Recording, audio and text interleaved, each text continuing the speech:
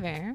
Welcome to Textures, a podcast about art, design, and entrepreneurship. My name is Valérie Legras. In each episode, I meet with an artist, designer, creator, innovator, individuals who add textures to our world. We discuss how they are able to make it happen. Join me in discovering their world, their work, and how they go about living and leading a life that inspires themselves and others.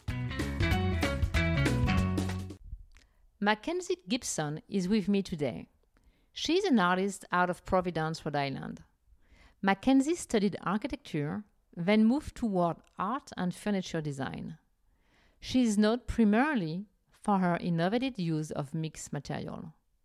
Her work is often described as having a masculine aesthetic as she works with heavy pieces of metal. Don't be misled.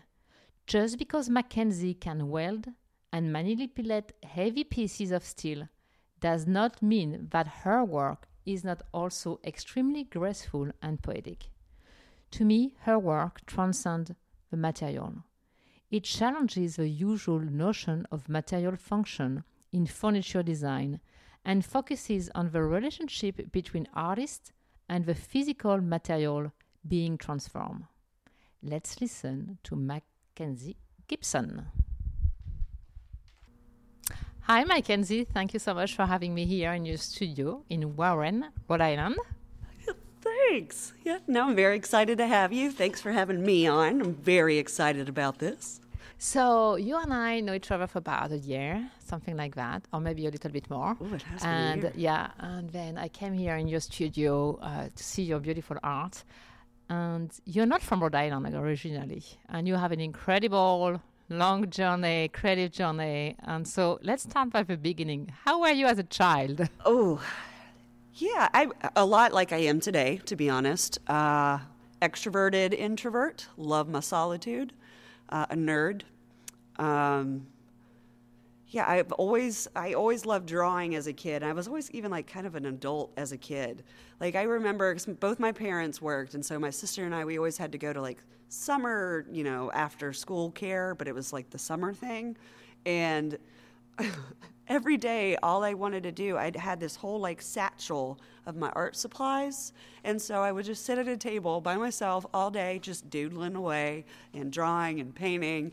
And I mean, I had to look ridiculous as like this little like 8-year-old little girl with this the huge backpack thing I had it was leather. It was like really nice. It was like one of my mom's old work briefcase kind of things of just carrying that around. And yeah, I like to be alone, and I never really played with like dolls or anything like that. The only thing I ever did was I put all of those kinds of things on display. And so my sister liked to play with dolls and Barbies and all of that. And so I would have these like meticulously, curated stages of, little Barbies. Or I had like, the Samantha doll from, I can't remember the name of that now, American Girl. And so I had her, she had her picnic stage, and then she had her dining stage, and I would change the clothing every once in a while to match whatever she was doing for the day, and that was it. I never played with them. I just staged, and I just looked at it. It was, kind of odd, I guess. And so you were raised in a very artistic family, or not at all? No, not at all. Neither one of my parents are creatives. They're very, good and supportive of what I do, but they were we don't know what to do with you because you like art, and I don't know what you do with that. My mom was always great though. She got me into drawing classes, and anybody she can find to teach me to develop this drawing obsession that I had. I was in middle school when she enrolled me at the University of Tennessee, actually, for a drawing class. So here I am, again, I'm in middle school, just this lanky, weird kid with all adults in this drawing class. People were very confused, the other students there, is your mom here? Or, so yeah, super supportive about just finding people to teach me drawing. I had a private tutor even at one time, and that was a grad student. It was just really... My mom did whatever she could to find me support and resources. And then my mom's brother, actually, and his wife, Kathy, they were artists, though. So every Christmas and birthday, like I always asked for some sort of like art present. So, and then also chemistry set, that was the other one. So I actually started early on with this like love of art, and then I had this weird like opposite, that's like the non-linear thinking, which I think is kind of my art side, and then there's like very linear thinking, which is like chemistry. I loved mixing things, and like then you get to examine them under the microscope. So it was like really weird where my like interest would lie, and it's still the same today. That's interesting because what I just learned about you right now is exactly what I see in your studio today. You are I told you I'm not much different. No, but I mean we're going to get back to that when you're going to describe what you. But I'm just amazed. I'm sorry, I interrupt. So just no, not at all. This is funny. I was like a realization of me too. Of like, no, I really am just pretty much the same as I was as a kid. Yeah. So finally, you went to architectural school. Yeah. So that was actually a compromise with my parents. So all through high school, I wanted, it was already like that expectation if you go to college, which I was like totally fine with and excited about. But I wanted to go into either fashion design or like makeup, which I will say my first job, paid job, was face painting, which is kind of funny. I was 10 years old, made $10 an hour though. Hey, just talking to somebody about that the other day. I was 10 years old, $10 an hour face painting with a party company. Anyway, that was a sidetrack. But, I wanted to go into fashion design or do makeup, and my parents, and that was kind of that, and mix that somehow in with just art in general. And both my parents were like, artists don't make any money. You're not doing that. And so finally we compromised on architecture, which was a 5-year program. So where did you go? I went to the University of Tennessee in Knoxville, which is where I'm from. And it turned out the program there was one of the top 5, in the country at that time. And it was, a huge thing to try to get in. And I did get in. And so I went to architecture school. And there were parts of it that I loved. And then as it progressed, there was a lot of stuff that I just didn't care for and wasn't interested in. But I took away more from it than I really expected to, I think. That was purely architecture related, like hand drafting. Obviously I was obsessed with that. And even today, that's where my weird linear brain will come into play, to where I can just eyeball something and know if it's like a 36th of an inch off by eye. And so there's those times when I'm a little OCD, and then I'm like, it's not right. I know it's a 36th of an inch off. And then being able to tell if things are square, and just those laborious hours of hand drafting, when today, of course, we can do it in minimal amount of time on a computer, which to me a computer is miserable. And you can still make mistakes with hand drafting, and then sometimes you got to start all over. And maybe I'm just a masochist, I don't know, because I really enjoy that. And refining that perfect technique and rolling your pencil. I'm a very tactile learner, so I'm gesturing a lot, which I realize as a podcast, no one can see me. But I'm rolling the pencil in my fingers, because you can kind of feel it when it's going along the May line. And I can even hear it. I love all of that. I think of making in general, I love all of that. The whole experience of it, the tactileness, the smells, in architecture school too, I fell in love with, that was really my first experience with machinery, because they had a whole model making shop. So that was my first time getting to play with woodworking machines. And I remember the first time going in there and the smell, the sawdust, and the whirring of the blades. And I was oh, I thought, yep, found my heaven. I love this. Yeah, so those were my 2 favorite things, that and architecture history. Again, that's where my nerdness comes into play. And then at some point you decided that you wanted to just do something else. Pretty much, yeah. Yeah, so I was also working this whole time while I was in school. So I started off working in a hotel when I was 14. That's, again, kind of the entrepreneurial side of me. I was always trying to sell something, or I wanted to always have my own money, even as a small child. Just to where I could, you do the bake sales, the lemonade stands. I know kids do it just to have fun, and I'm no, that's $2, ma'am, right in the hand there. It's just funny because like we were like my parents were totally fine. Like I never was wanted of anything, but I'm like, no, I need my own money. I want it in my cash box, my bottle. I'm going to take that to the toy store later. So two brands, artistic brand and entrepreneurship brands.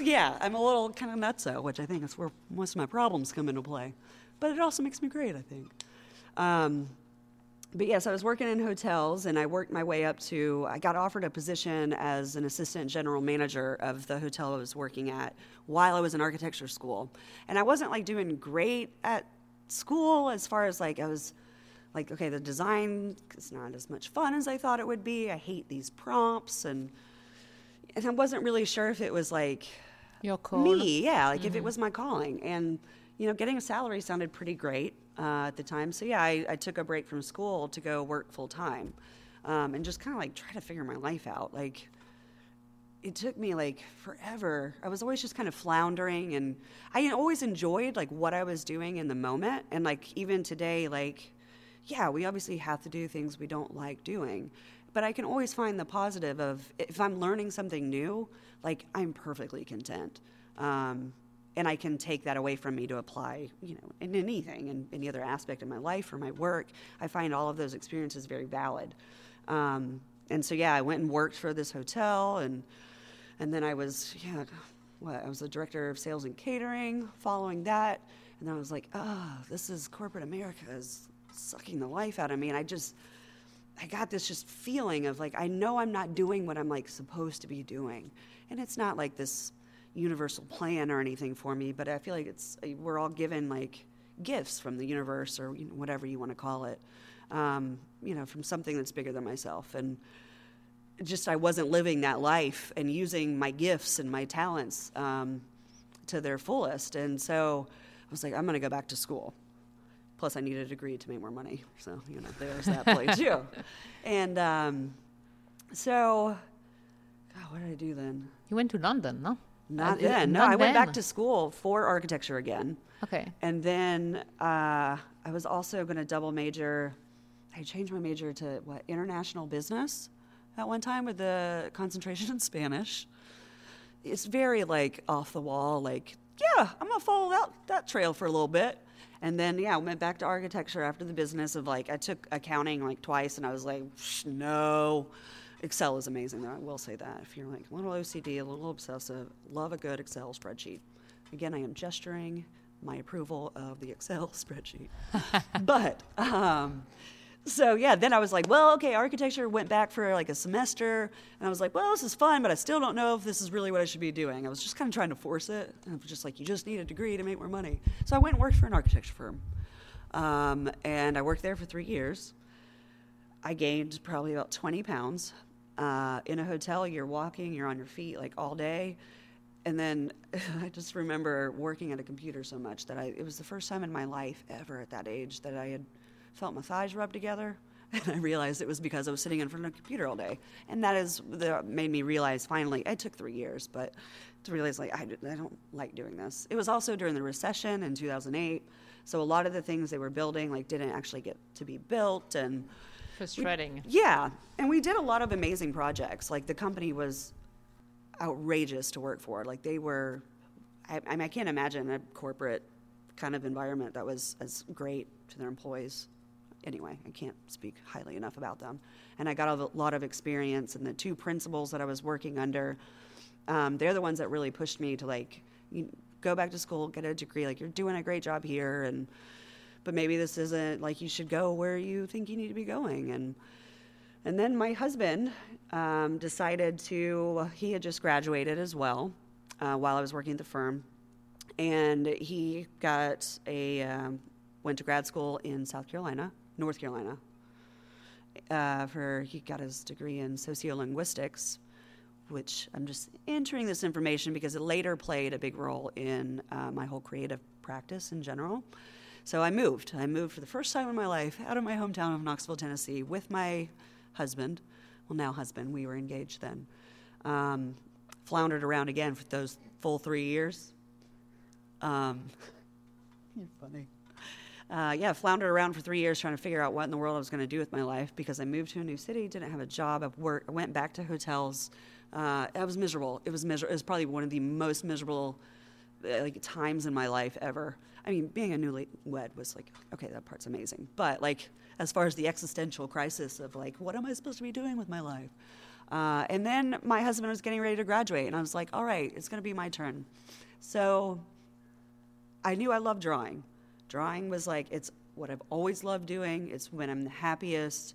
I was pretty good at it, at this point. And so I found this school because I was just looking up degrees that had schools that had a degree in drawing. And there was one school that I found, and it was in London. And they had a degree in drawing. And so I went to David, and I was like, so I have found this school. I'm going to apply. I don't think I'm going to get in because I still have to get my portfolio together, to submit. And it's in London, though. Would you be willing to move there if I got in? And, of course, he's like, that'd be great. He did not think I was going to get my portfolio together or anything. I got the portfolio together. And I got a call after I had submitted all this stuff, and they accepted me. It was like the craziest thing ever. So this was in London. That's when David and I shipped off to London.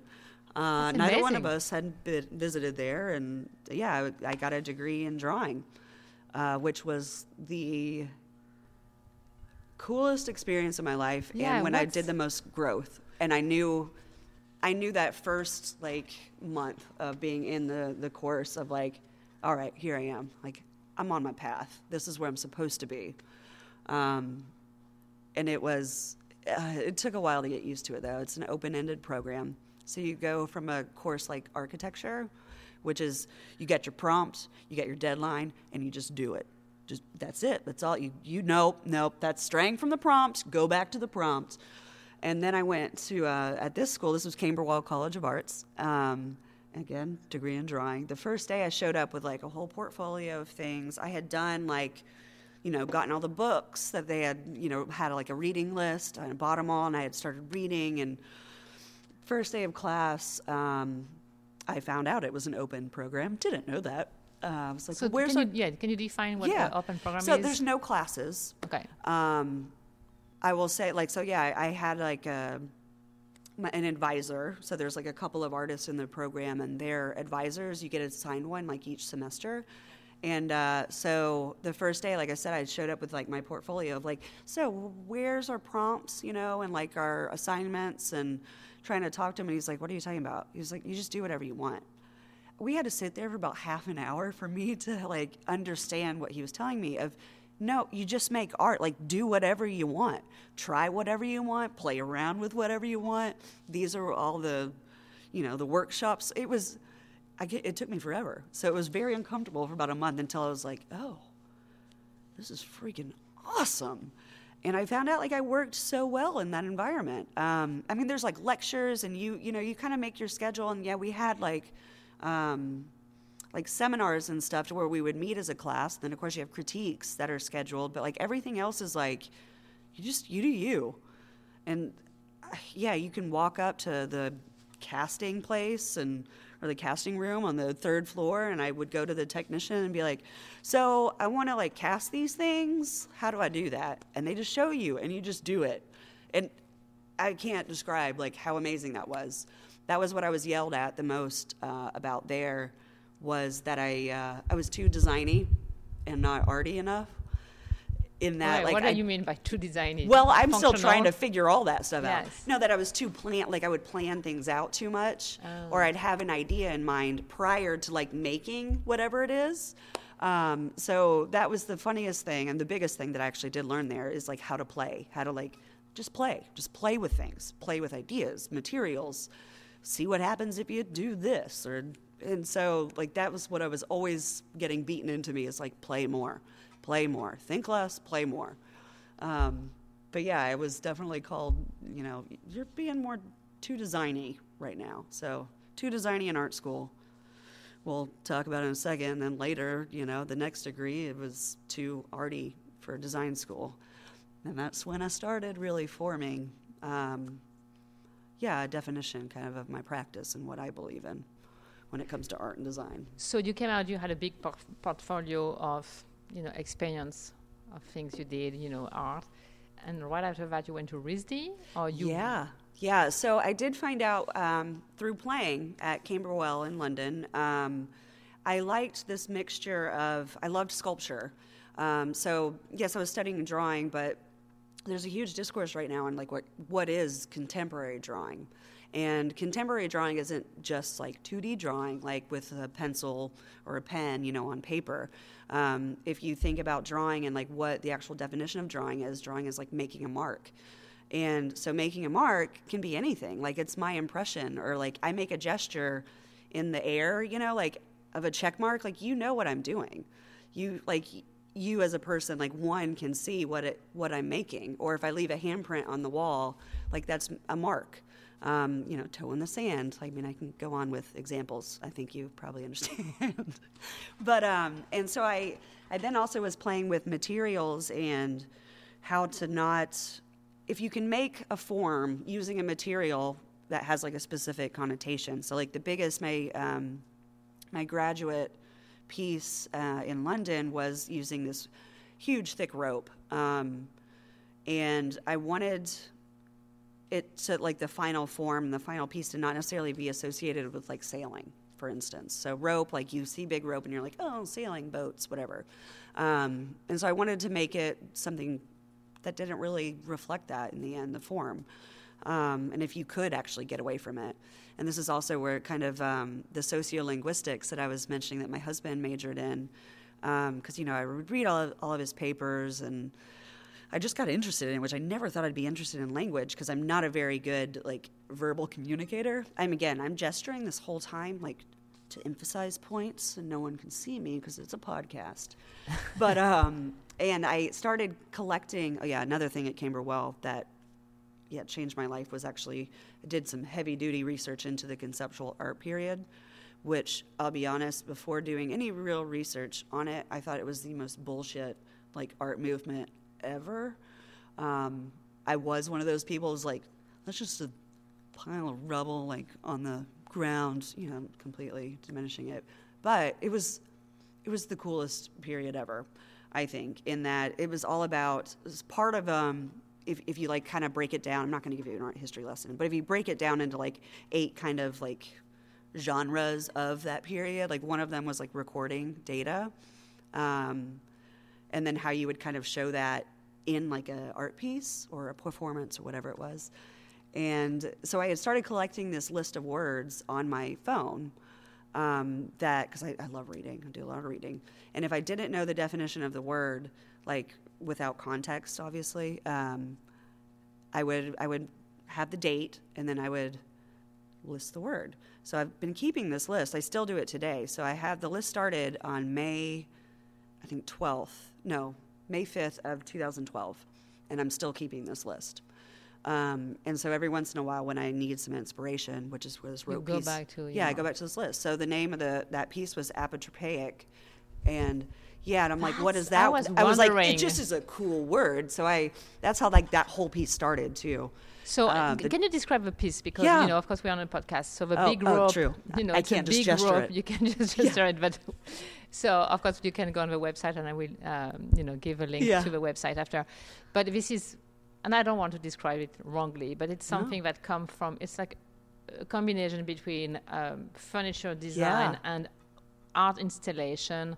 Just... You can describe this big rope with this amazing name. So with the aesthetics of it is, it's a huge, I'm trying to think of like, probably like 2.5 to 3 inch thick Cecil rope, which is like the rough rope that kind of like cuts your hands. It's like not the softest. And then it was 300 meters of that rope. And I braided it into, I can't remember, I think it's a 3-plate weave is the official name of the knot. And so it was about, again, I'm gesturing, probably about 2 feet wide, like the braid was that thick. And it was a lounge chair, like chase lounge kind of shape at the end of the hallway, which is where I installed it for the first show. And then it started to, as it like came over the curve to where you would have your legs, it like kind of rested on the floor, the big weave that is, and then it would start to unweave along this, again, God, it was like 30 meters of wall. So it was slowly like unweaving and just kind of hung on the wall and as it, into its individual pieces. So for me, like that was also part of the drawing of, being able to follow a line and that whole experience of, and walking along and seeing like, oh, surprise, it's actually a chase lounge at the end. Yeah, that was the beginning, maybe not the beginning, the translation of having, your two sides of creativity with really furniture design, or not necessarily furniture, but because today you can do light fixtures or you can do other. But it's really the more functionality / art, everything combined together. Yeah. So like, and to the research stuff behind it, like with the name, because apotropaic is actually like to ward away evil. And so then I fall into these research rabbit holes. And so that one was like, oh, well, I know like, the evil eye is like a symbol that, a culture will wear to ward off evil. And I'm like, what else is there? And Celtic knotting was one way, which I didn't actually know at the time, that was actually to ward away evil. So like the more visually intricate that knot was, like the better it was at warding away evil. Like if you couldn't untie it with your eyes, like visually following that pattern, the better it was at warding away evil, which then I got into the rope. And I loved how heavy that rope was and the physicality of it. I'm gesturing like moving my hands a lot because again, you can just feel how heavy it is, and using my hands is like my life force, I think, which a lot of creators feel the same. But yeah, it turned into the chase lounge because then once I started just weaving or braiding the rope, is like I started kind of like folding it around, and then it just kind of, I liked that squished circle of a form that then became this chase lounge. And it was then that challenge too of like making it functional. Like how do I, make the rope structural? Exactly what I was asking. Yes, structural, because it's you can weave it, and it's just maybe fall apart. Right. But it did not. Right. So that's your also very, architectural brain. Yeah. But take in consideration the structure element. Yeah. So and that was like what I liked is like the mental challenge too for myself. And I did some other rope pieces to where like I would just use standard sailing knots. Like I made this cool stool where I didn't have to reinforce it anyway. It was just literally the knots that could give it a little structure. Again, this is kind of like, my masochisticness of like, there's an easier way to do this, but isn't it more fun this way? And like, I find it interesting because then I'm get my little problem-solving cap on. And with that piece, I did end up having to resin. I used a marine-based epoxy resin just to have it solid as, a fully structural piece, but still making the mold to hold the weight of that rope while applying the epoxy. Like there was that whole like behind-the-scenes challenge, which a lot of my work in general, even now, like there's a lot of that kind of stuff that people don't see or know about or even care about, which is totally fine with me. But those kind of behind the scenes things or challenges for me as the maker or what like make that piece fun for me, I guess, like that whole figuring it out.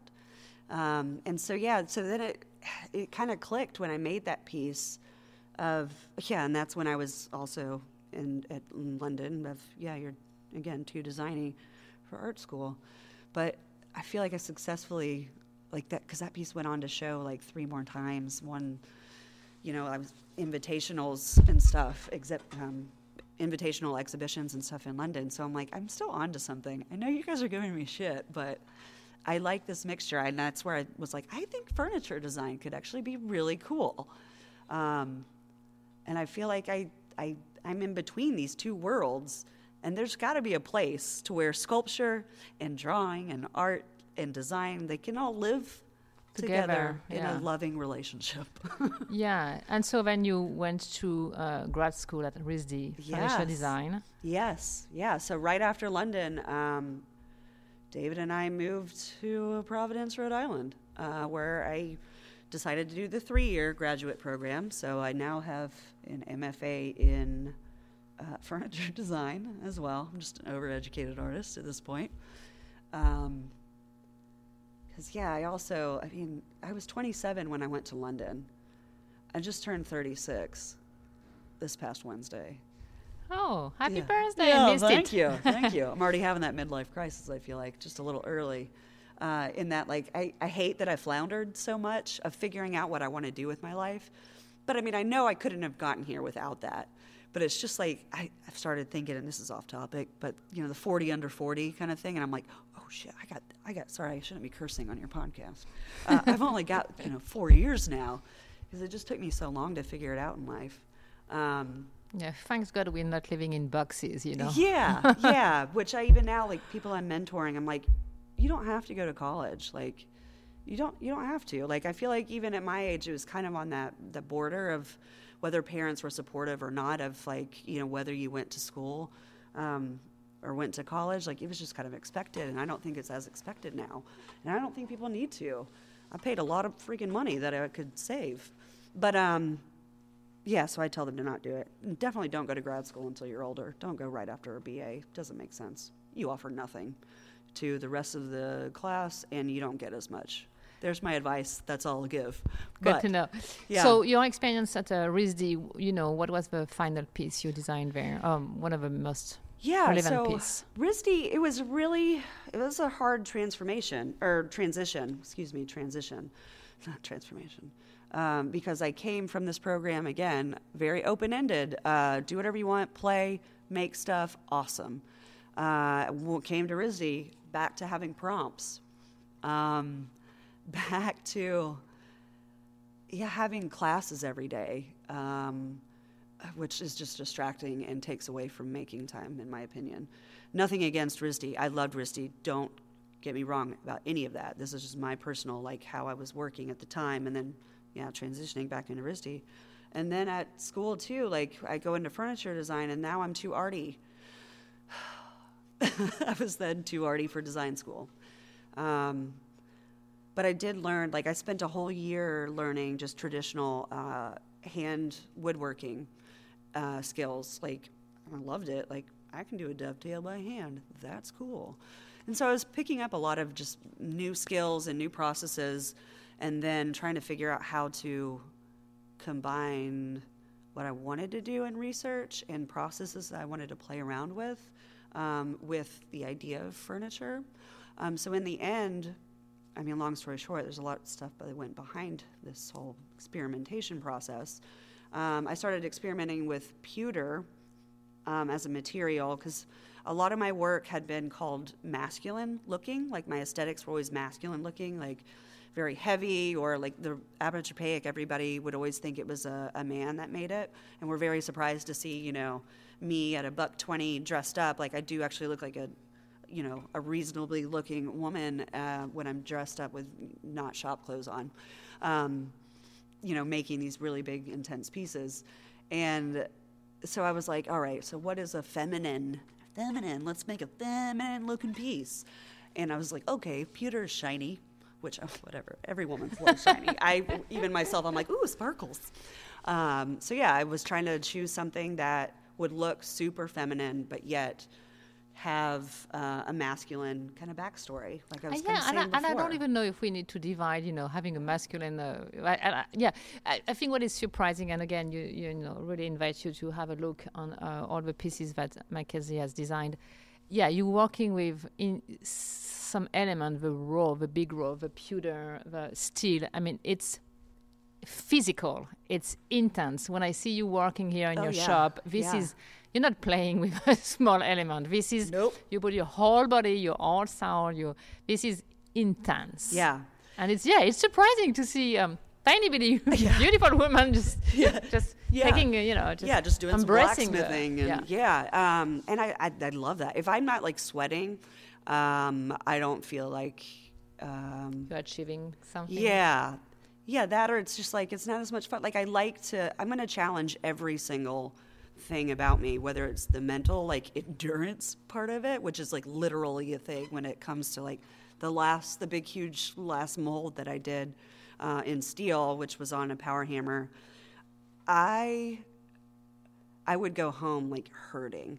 And even with making apotropaic, I mean, I would wake up and like my fingers, you know, are so cramped that it would take, you know, like an hour for me to fully wake up and, you know, and even be able to move my hands around.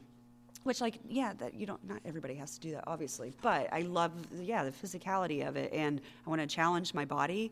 I want to challenge, you know, my mind technically. And, yeah, everything's got to be challenged at one time for me. And that's just, like, where my heart and soul kind of are.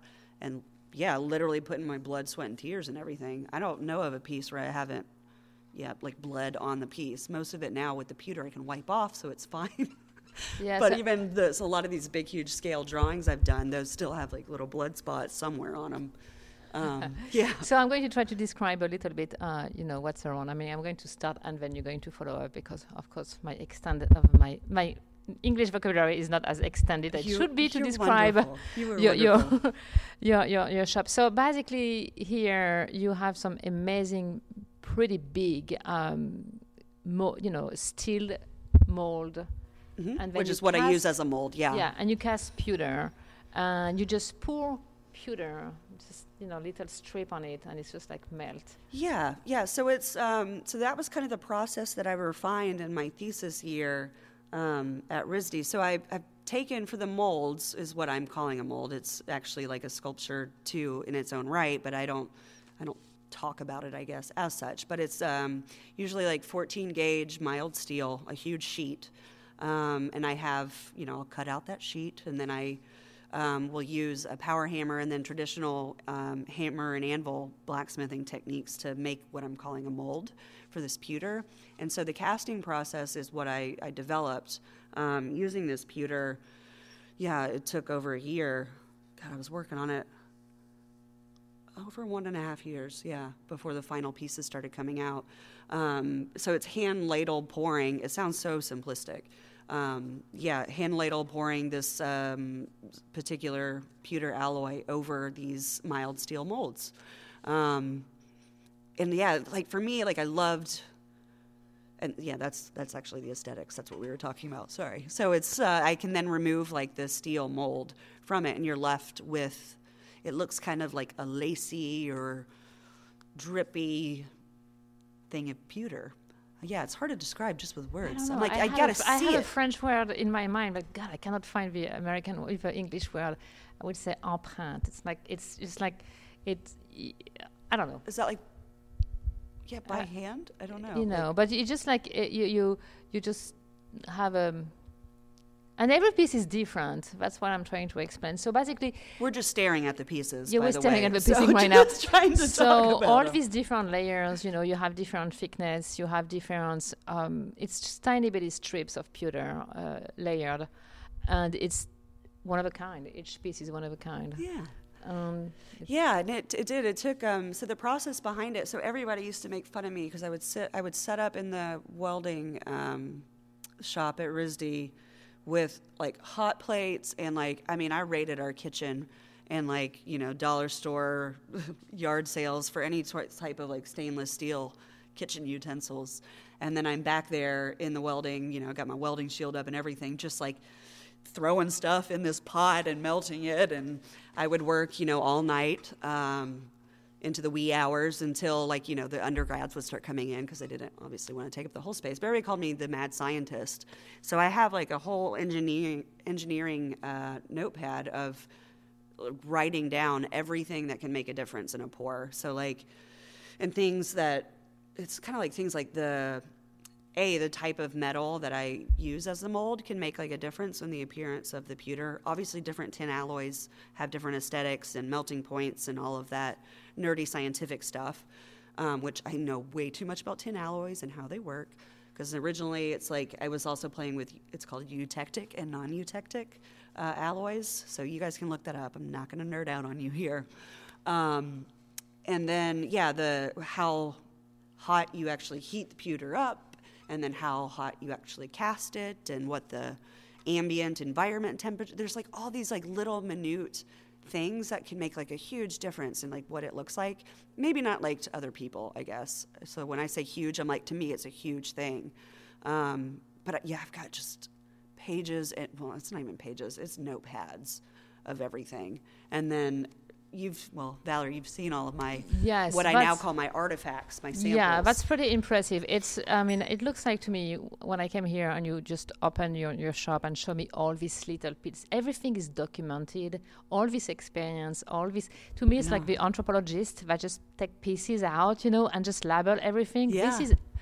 You have experimented so many things, so many materials, what temperature, how you associate that material with that material, and what is the reaction. When you use the pewter with glass, you use pewter with gold leaf, all these elements, this is fascinating to see. Yeah, just like so much. That's funny because you always I have like the biggest smile on my face right now because I'm like, oh yes. No, that's interesting because you always say you're very ADD and you're all, not ADD, but you really, what is it? I'm distracted and just like, but that hand, ADD. You're extremely, you document everything and everything is so well thought. And so you have this extreme discipline of documenting your work and which give you more freedom for your creativity down the road, which is very impressive. Oh, well, thank you. Yeah, no, it's that was one thing. Yeah, I got yelled at a lot too at RISD because it's like I find there's these little serendipitous moments during like playing with the material of like I don't even necessarily know what I like want out of a material or a process, but I'm like, this just looks cool. I'm gonna play around with it. And so with the pewter, I had set up in that welding little station aluminum sheets, like aluminum metal big sheets, just so like I could scrape off whatever I dripped from the pewter and then just put it back in the melting bucket. And I loved those little drips.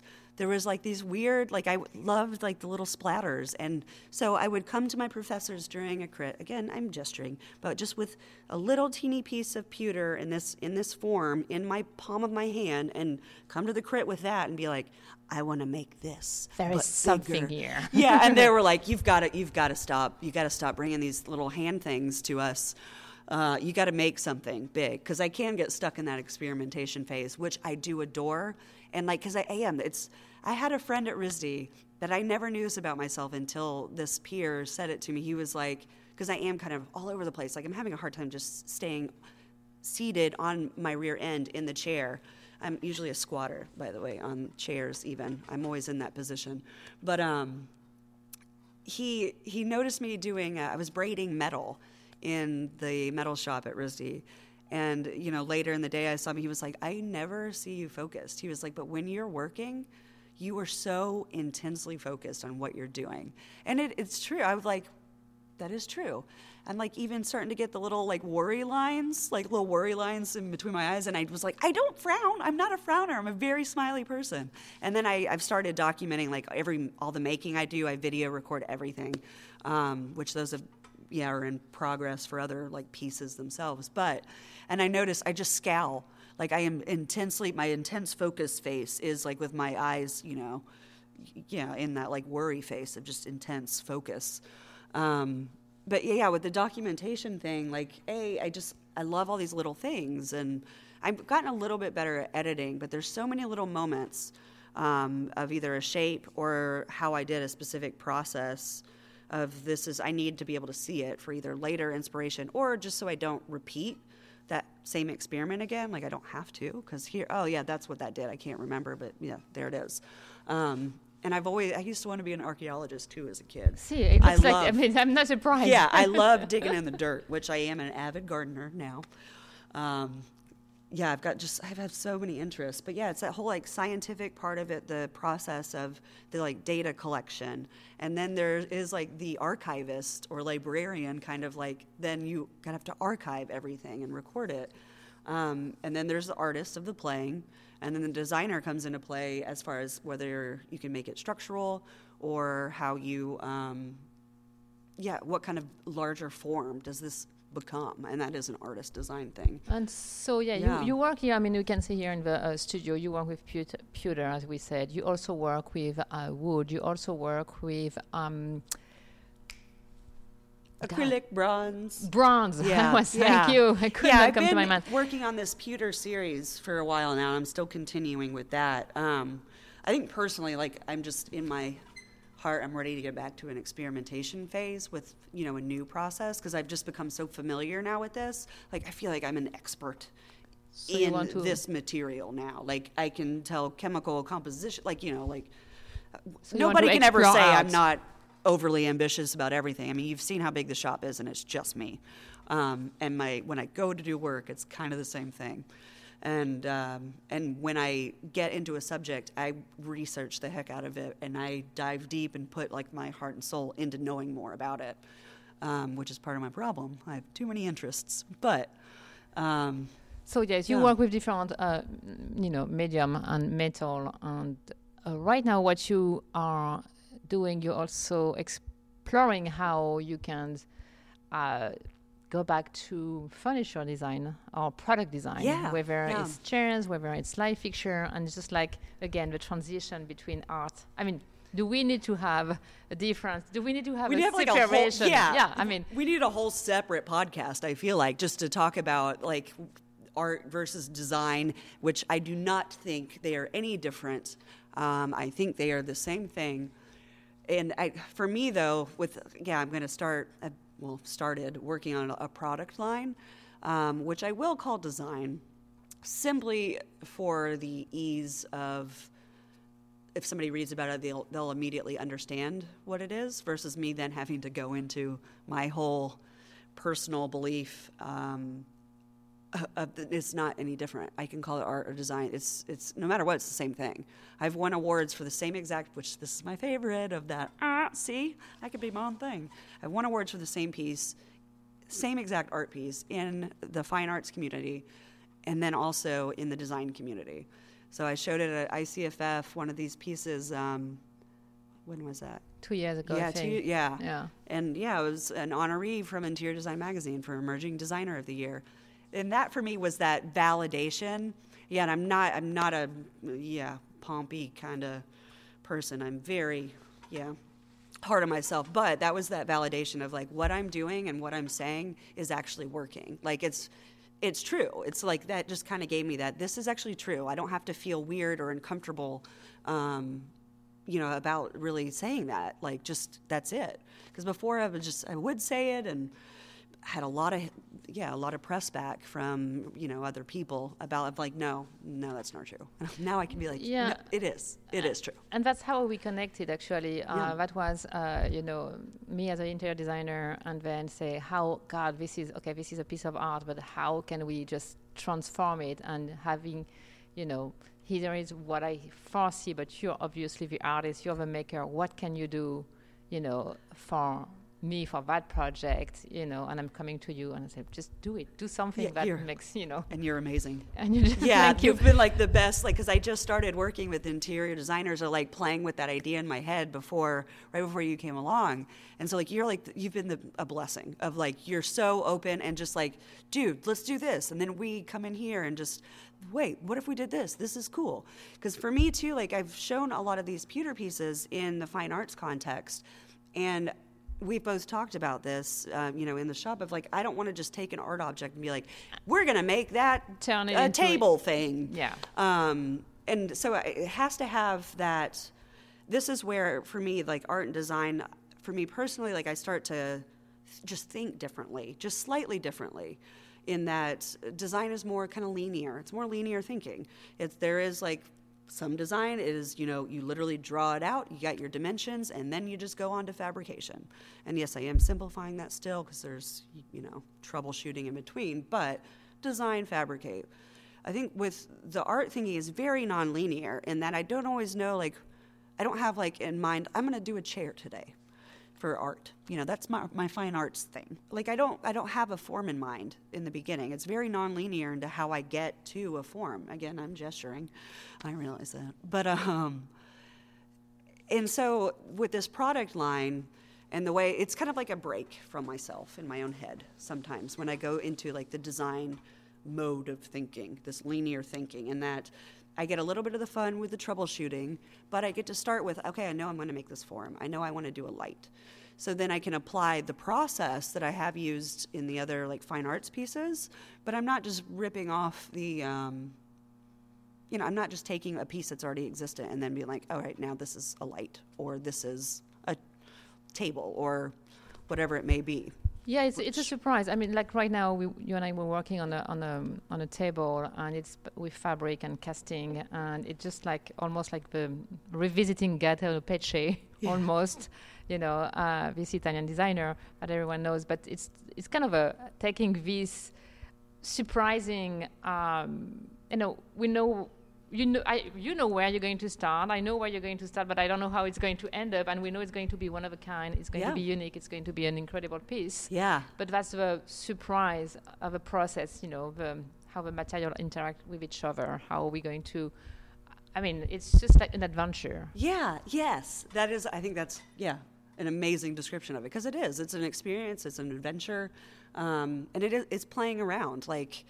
You can't, we've been working on together, you can't really like draw it out. No. You just can't. Like you cannot draw it out. There's too many nuances of the materials with this like the fabric-y drapiness. You just can't draw it out to where it would be like a functional, design drawing or like working document drawing. And so us just coming in here and playing with it together too, But I think that's the good, things of, interior designer working with artists. I think this is, we should collaborate more. Yeah. Because this is I where... want to so bad. Yeah, I'm totally. so excited. You've been like the best, interior designer to work with ever of just, yeah. Okay, Mackenzie. Well, I think that's awesome. Thank you so much for all, this time together on your studios. Thank you for taking the time. Thanks for listening. God, I'm a little rambler. I realize that. Yeah, this has been amazing. So seriously, thank you. Okay. Well, see you soon. Okay. See you. Bye.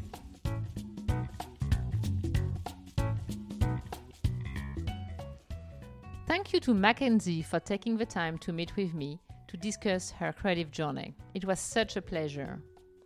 If you would like to learn more about Mackenzie Gibson, visit her website at www.mackenziegibson.com. You can also follow her on Instagram at Mackenzie Gibson Studios. The podcast is an ongoing creative conversation for anyone who looks around, sees the added texture in their world, and wants to know more about who is behind it. Be sure to share texture with your friends and community.